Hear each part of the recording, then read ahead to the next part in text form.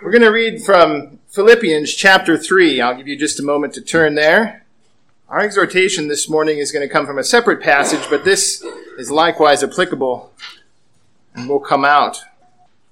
But what things were gained to me, these I have counted loss for Christ.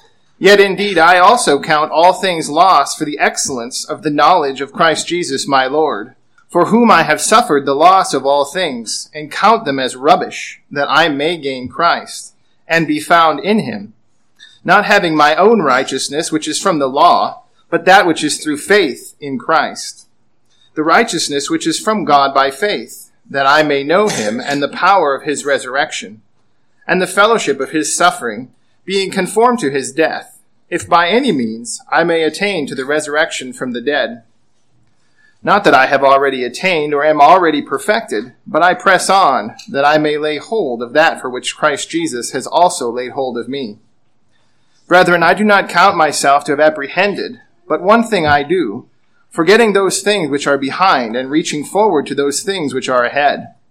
I press toward the goal, for the prize, and the upward calling of God in Christ Jesus. Turn with me now to 2 Peter.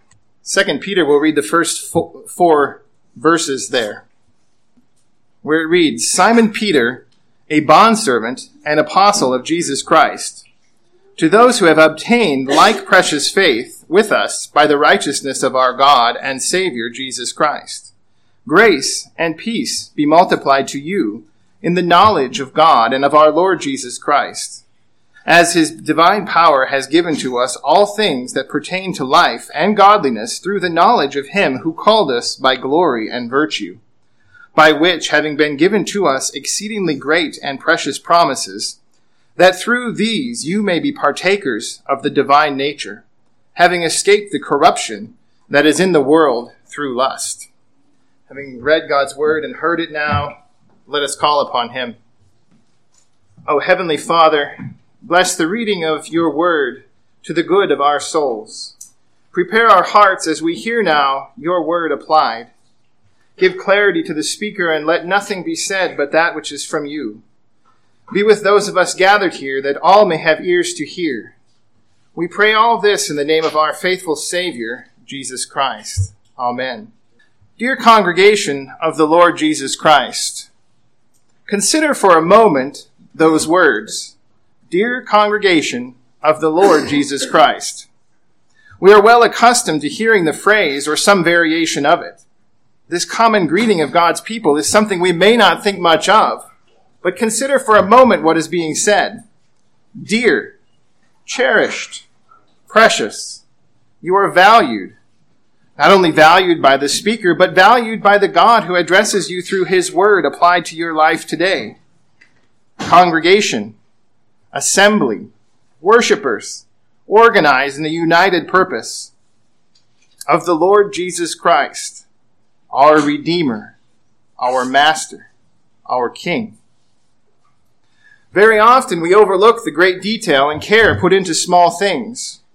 We have a tendency to read quickly the opening phrases of an epistle like 2 Peter, thinking these are pleasantries or flowery introduction rather than words meant for our strengthening and encouragement. But we must take time to carefully consider the great detail and doctrine the apostle uses as he opens his second letter. Let's walk together this morning and consider these scriptures. The apostle introduces himself as the author of this letter and includes his credentials, an apostle of Jesus Christ. Apostles were called to a unique office in the history of God's people. Peter is one of the chosen few who walked with and witnessed the life of our Savior.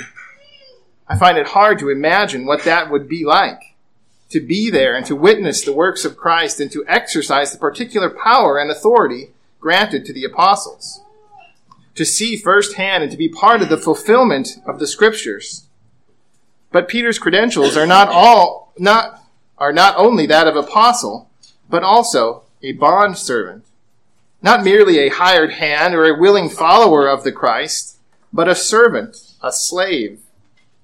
In just these few words, Peter reminds all believers that he is redeemed by the very same blood shed for those he is writing to and in the service of his master. He writes with the authority given to him by our Lord. He continues, addressing the letter to those who have obtained like precious faith. He is speaking to those who, like himself, have been redeemed by the righteousness of our God and Savior, Jesus Christ.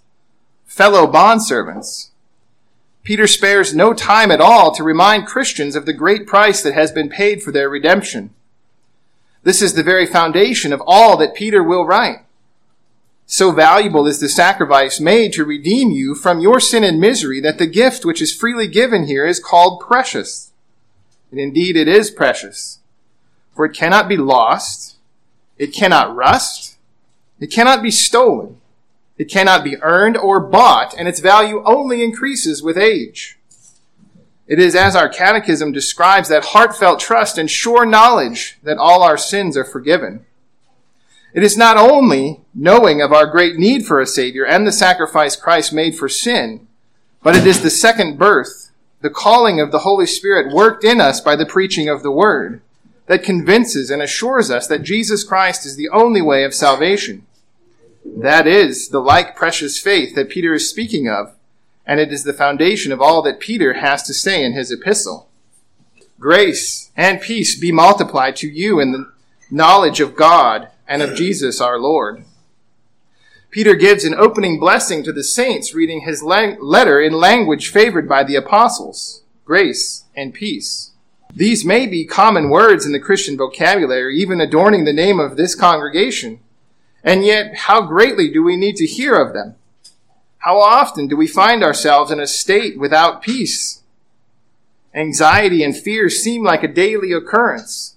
What will tomorrow hold? What evil is in store for the future? The remedy to all that is here in Peter's introduction. He writes to remind Christians of the source of the grace and peace which they receive, the knowledge of God. Not only that, he seeks great increase in grace and peace for the flock. As Reformed folks, we are well aware that knowledge of God is necessary. We often recall the words of Paul, where he says, "How then shall they call on him in whom they have not believed? And how shall they believe on him on whom they have not heard?" Certainly faith comes by hearing, and hearing by the word of God. But Paul here is talking about our justification. In these passages from his epistle, Paul speaks of hearing as the means used by the Holy Spirit to save sinners. Peter here is writing to the church. He is writing to the redeemed of God that they may multiply the grace and peace they have received. His focus here is not on knowledge unto salvation, but knowledge for sanctification. Peter continues, "As his divine power has given to us all things that pertain to life and godliness, through the knowledge of him who called us by glory and virtue." As the redeemed of the Lord, Peter tells us that we have been equipped with all that we need to live a godly life. Not only have we received the total forgiveness of sins, but we have received the ability to be more and more conformed to our Savior. Peter tells us that we may do so by growing in knowledge. How is it that we go about gaining the knowledge of him who called us? It may be helpful to first consider not how to go about it, but how not to go about it, with a bit of historical context. Peter is writing at the time in church history when the teachings of Gnosticism are developing and threatening the spiritual lives of the flock.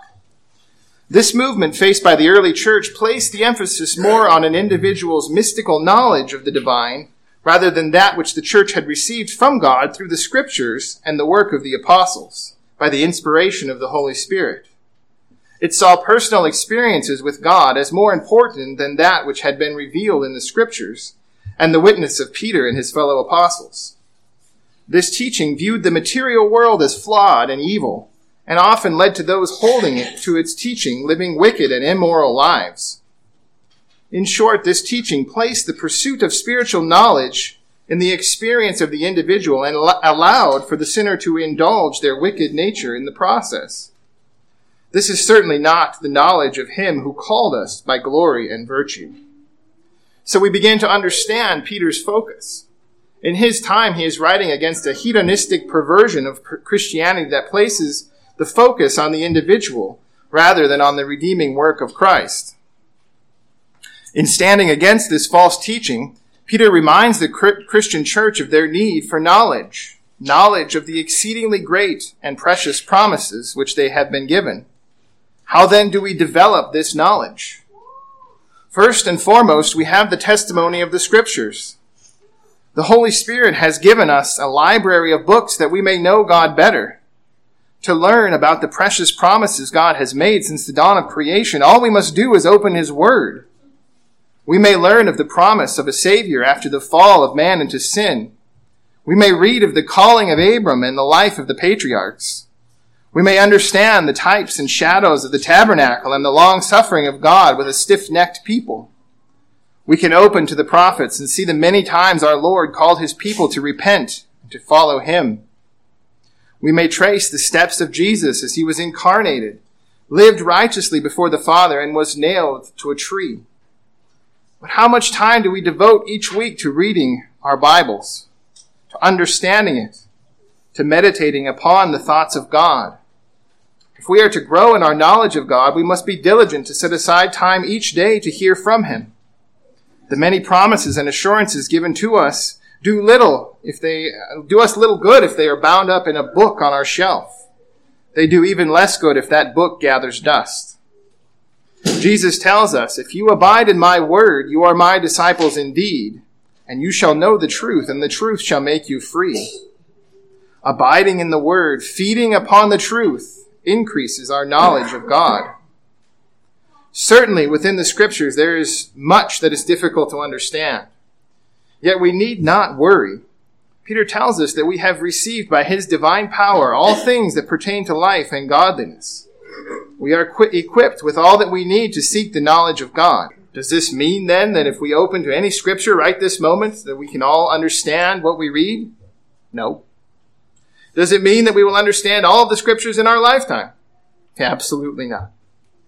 What does it mean? What it means is that through the diligent and faithful study of God's Word and by the illumination of the Holy Spirit, we will understand more and more about our God.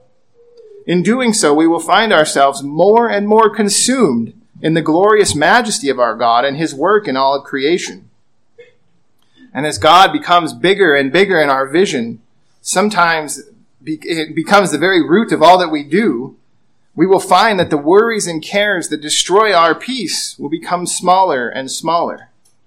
For no earthly burden can measure up to an infinite God. And in so doing, we will find ourselves understanding the petition of our Lord when He says, "Sanctify them by your truth. Your word is truth." When we begin to understand the Scriptures and grow in our Christian faith, we see that our growth in knowledge is more than just reading comprehension and memorization. Certainly we may know how to read, but if our eyes are unable to see the page without glasses, then we are ill-equipped to read in the absence of those glasses. So too we must realize that simply knowing the Scriptures is not sufficient to grow in peace. We must have our spiritual glasses. If we are to grow through knowledge, we must seek understanding that can only come by the Spirit of God. Each time we seek to understand Scripture, we should bow in prayer, seeking eyes to see and ears to hear, that we may grow in our knowledge of God. Indeed, it seems impossible that we should find ourselves growing without prayer. So I say to you, ask and it will be given to you. Seek and you will find. Knock and it will be opened to you. For everyone who asks receives, and he who seeks finds, and to him who knocks it will be opened. We are assured that our Heavenly Father will give the Holy Spirit to those who ask Him. As we seek to know God better, let us never overlook what we are doing here this morning. God goes to great length in His Word to reveal Himself through worship. We find throughout the Old Testament the ways God calls His people to worship Him. From the centrality of the tabernacle to the detail in each item placed within it, God goes to great length to stoop down with His people, to bend over, as it were, that they may know Him, that we may know Him. Not only do we see God revealed in the tabernacle, but the first 4 commandments that God gives to us relate to how we are to worship and to honor Him. Even today, our worship is a reflection of God's character. We call upon Him, and He not only meets with us, but receives our worship and communicates His blessing through the word proclaimed. So we must be careful that we do not see this hour of worship as our spiritual meal for the week. Imagine if you ate 1 meal per week. Would you be healthy and strong by the time the next meal came around? Certainly, we look forward to this time of worship, but if it is our only spiritual nourishment each week, we cannot be surprised when we become spiritually emaciated. As we consider then how we may know God, let us not miss the experiential knowledge we gain in our Christian walk. This is perhaps the most significant way our knowledge of God becomes solidified. Consider any time you have learned a new skill. Take, for example, learning to drive. For many of us, it was so long ago that we can hardly recall it. I count myself in that number. But if I strain, I can remember all the book knowledge that went into it. You have to know what to do before you depart, to check your mirrors, buckle your seatbelt, consider if you turned off the oven. Then you have to know how to put the car into motion, foot on the brake, move the car into gear. You need to know all the rules of the road. Yield to your right, don't pass a stopped school bus, etc. All this you needed to know to be a good driver, but you didn't really know how to drive until you got behind the wheel and practiced. But now, after many years, how many of those things do you think about? Probably none of them, except if you turned off the stove. So too it is in our Christian walk. As we study the Scriptures, we learn to think the thoughts of God. We begin to walk according to His will. With the help of the Holy Spirit, we gain the head knowledge, and it changes us slowly but surely. But it is when the rubber meets the road that our head knowledge becomes all the more sure, increasing our faith and drawing us closer to our Savior. We have not been promised an easy life. In fact, we've been promised a difficult one. Jesus tells us as much in Matthew 16 when he says, "If anyone desires to come after me, let him deny himself and take up his cross and follow me." We can see this in Paul's letter to the Philippian church as we read together earlier. "Yet indeed I also count all things lost for the excellence of the knowledge of Christ Jesus my Lord, for whom I have suffered the loss of all things and count them as rubbish, that I may gain Christ and be found in him." Paul speaks of forsaking his former life, all of his education, career, the prestige of being a Pharisee, that he may know Christ. Recall that Paul describes himself as a Hebrew among Hebrews and blameless under the law. And yet for his knowledge of the Scriptures, it was not until he was born again of the Spirit that he truly understood all that he knew. In that knowledge, the apostle found grace and peace to endure all that God had called him to. Dear congregation, as we conclude this morning, let us be reminded that Peter points us to the exceedingly great and precious promises we have received. As we depart this morning, let us be reminded of just some of those from Scripture. First and foremost, no longer do we bear the great weight of our sin. Through the atoning sacrifice of Jesus, our great debt of sin is wiped clean. There is therefore now no condemnation to those who are in Christ Jesus, who do not walk according to the flesh, but according to the Spirit. Having our debts paid is only the beginning. With our slate wiped clean, we are not only made right with God, but we are brought into the family through blessed adoption. But as many as received him, to them he gave the right to become the children of God, to those who believed in his name, who were born not of blood, nor of the will of the flesh, nor of the will of man, but of God. We may be certain that our sojourn in this life will be difficult. As disciples, our Lord has commanded us to take up our cross and walk with him. Yet his promises stand that we shall not want, no matter our circumstances. Jesus said to them, "I am the bread of life. He who comes to me shall never hunger, and he who believes in me shall never thirst." Though our trials will at times weigh heavy on us, Hebrews reminds us the promise first delivered to Israel remains ours today. For he himself has said, "I will never leave you nor forsake you." So we may boldly say, "The Lord is my helper, and I will not fear. What can man do to me?" Even as we rest assured in our salvation and take comfort in the never-ending support we receive in this life, we look forward to the realizing of what we only now begin to experience. And this is eternal life, that they may know you, the only true God, and Jesus Christ whom you have sent. In my Father's house are many mansions. If it were not so, I would have told you. I go to prepare a place for you, and if I go to prepare a place for you, I will come again and receive you to myself, that where I am, there you may be also. As we run our race through every refining trial and tribulation, we can look forward to that day when God will wipe away every tear from our eyes. There shall be no more death, nor sorrow, nor crying. There shall be no more pain, for the former things have passed away. Through all these great promises, we are reminded of our God's gracious care for us.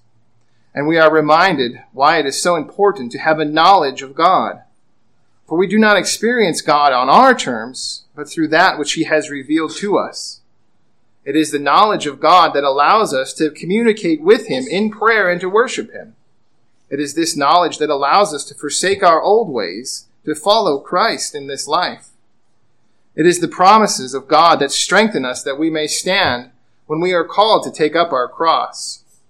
It is the knowledge of God which is used by the Holy Spirit to multiply to us the grace and peace of our Lord Jesus Christ, assuring us of faith in the sacrifice of Christ, and the sure promise that God will never leave us or forsake us.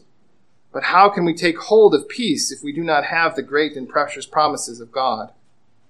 May we heed the apostles' teaching to know God, that we may be counted among those who our Lord tells us are blessed, because they hunger and thirst for righteousness, for they shall be filled. Amen. Let us join together in a word of prayer. Almighty Father, as we consider these words this morning, we thank you that you have stooped down, that you may fellowship with us, that we may understand you. We acknowledge that we are but your creation and you are our creator.